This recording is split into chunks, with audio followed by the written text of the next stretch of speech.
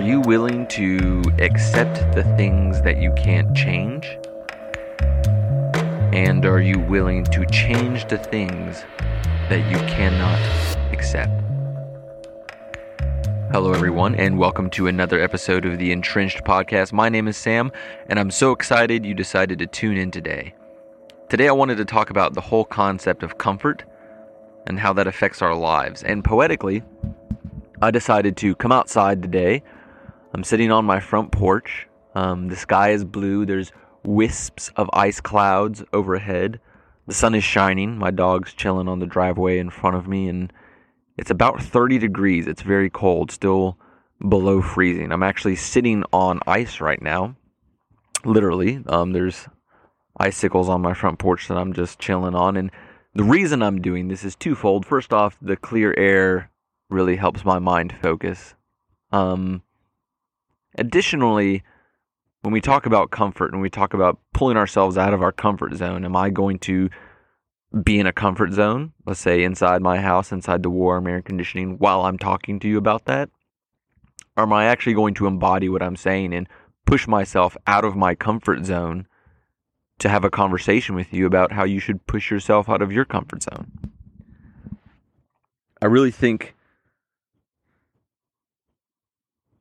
that we are given lives as people. In fact, some people would even argue that we don't have a real choice in life, right? So what are your choices? You pick between Honda and Hyundai.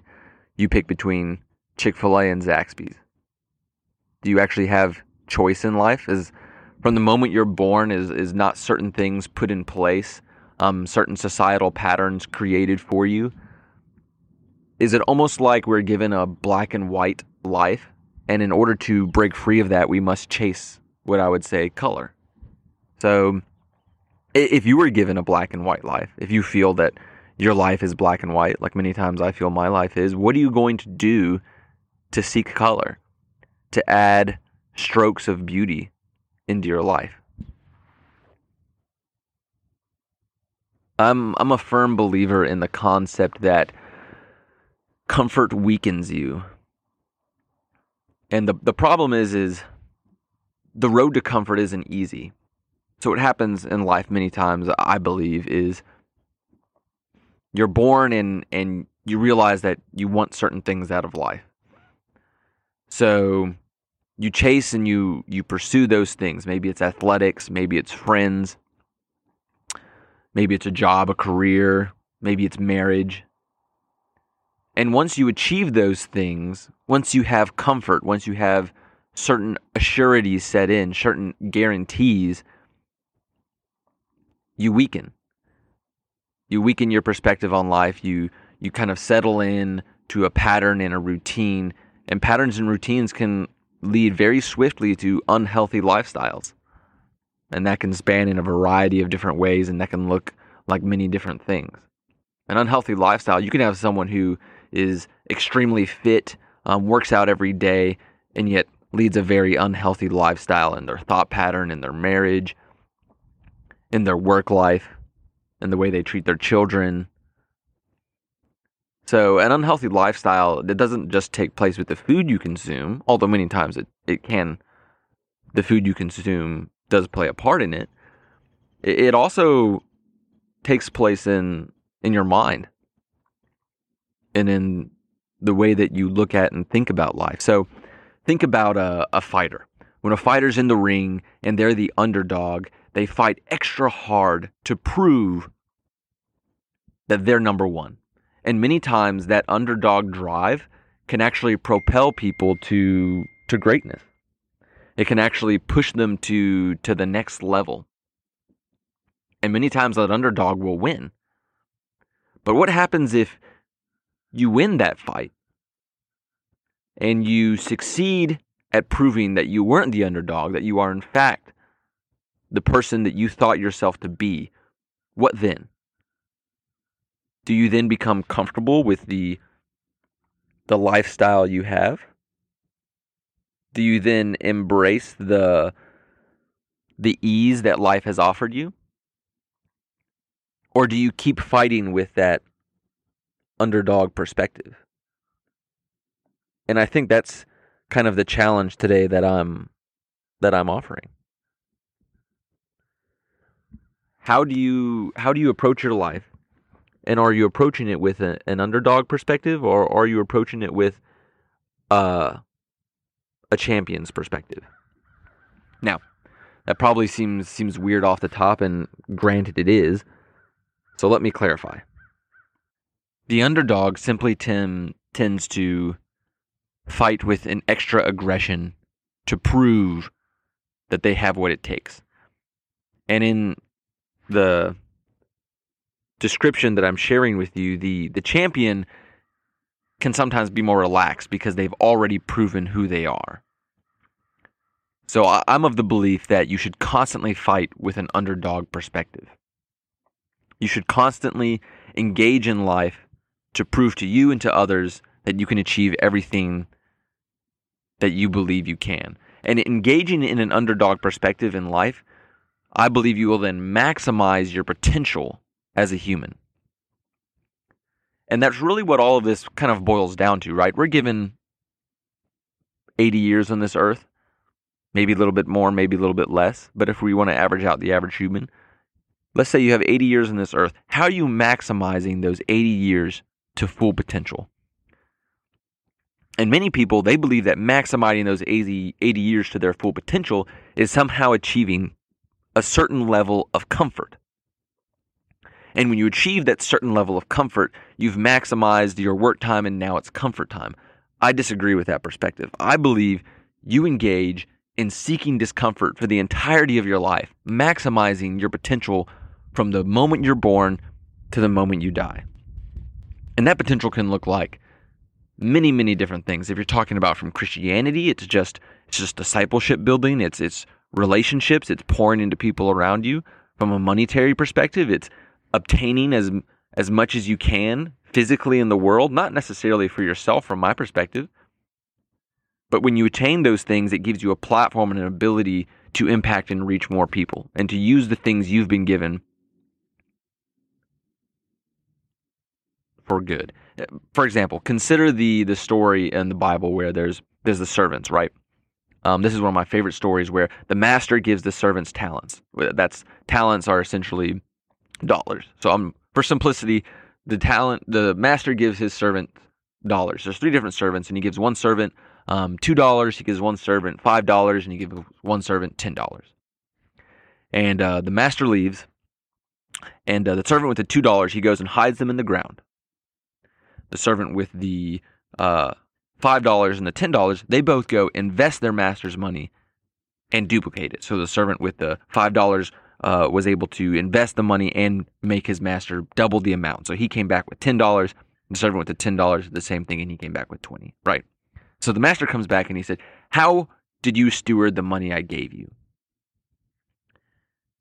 And the servant with the $10 said, "Master, thank you so much. I invested the money you gave me. I invested the talents you gave me, and I received double in turn. Here you go. Thank you." The master said, "Well done, good and faithful servant." The same thing happened with the servant with, of course, the $5. But then when he got to the servant with the $2, he said, "How did you invest the talents I gave you?" And that servant said, "Well, I see what you gave me was valuable, so I went and hid it, and now here it is, and I give it back to you." And the master was very disappointed, and he said, "You wicked servant."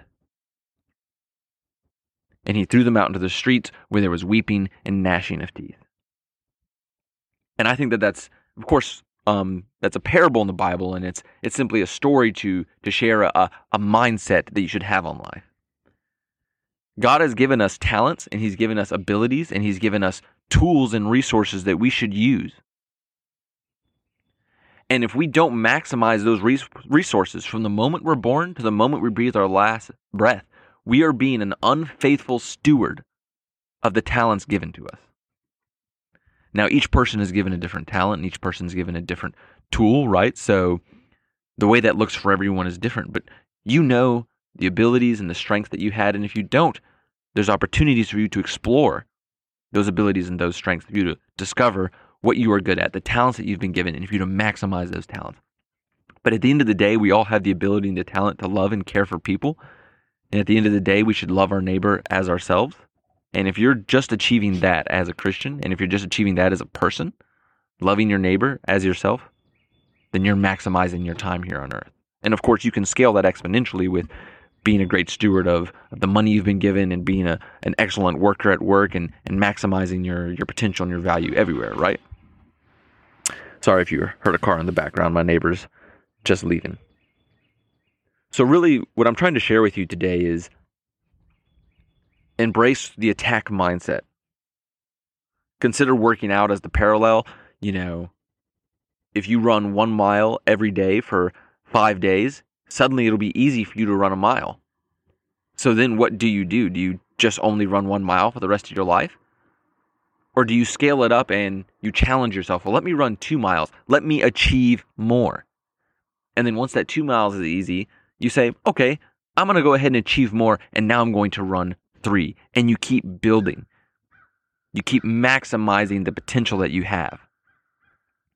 Or are you just going to sit back and just always be content with running that 1 mile every day? And that's what I'm asking you to pull yourself on. And what it boils down to is your perspective of pain and suffering. In order to achieve anything worthwhile in life, you have to go through pain and suffering. You must. Pain and suffering teaches you valuable lessons. Whether it's pain and suffering just from working out so that your muscles can grow so you can be a stronger, more confident human.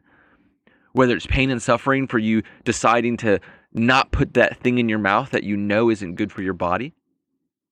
Whether it's pain and suffering from you deciding to work the extra hours and for you to push yourself to learn the extra tools that you need to be more successful at work so you can provide a better life for your family. Whatever that pain and suffering looks like, you have to go through it. And maybe it's the pain and suffering of losing a loved one.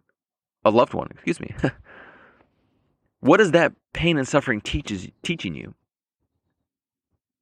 How is the pain of losing someone who you considered a valuable, beautiful person in your life? What is it teaching you? And then how are you going to use what it teaches you to benefit others around you? So when you get up in the morning, what is your mindset? Is your mindset, man, I'm going to do whatever I have to do today in order to get by, and then I'm going to watch Netflix and chill? Or is your perspective, how am I going to maximize this day to reach full potential for who I am and what I can be as a human? How am I going to maximize the time I have for the glory of God, for the betterment of myself, for the betterment of my friends, for my neighbors, for my city, for my society, for my country, for my world? How? How are you going to do that? So I challenge your perspective on pain and suffering. Because only through pain and suffering are you going to grow. And only through growing are you going to maximize your abilities. Because if you just accept where you are and you accept what is, you'll never be able to achieve everything that you're capable of achieving. Thank you so much for tuning in today. I really appreciate you taking the time to listen to this podcast. More episodes are coming. Of course, I always love feedback and perspective of the podcast, so feel free to share with me anything that you have to say if you're a friend of mine, or if you live across the seas like some of my listeners, or if you're just in a different country, different state. I would love to hear from you as well. You can always message me on Instagram at @thewelldressed_bald_man or SamuelEMancus@gmail.com. Of course, my contact information is in the description of this video. Y'all have a wonderful day. Seek discomfort.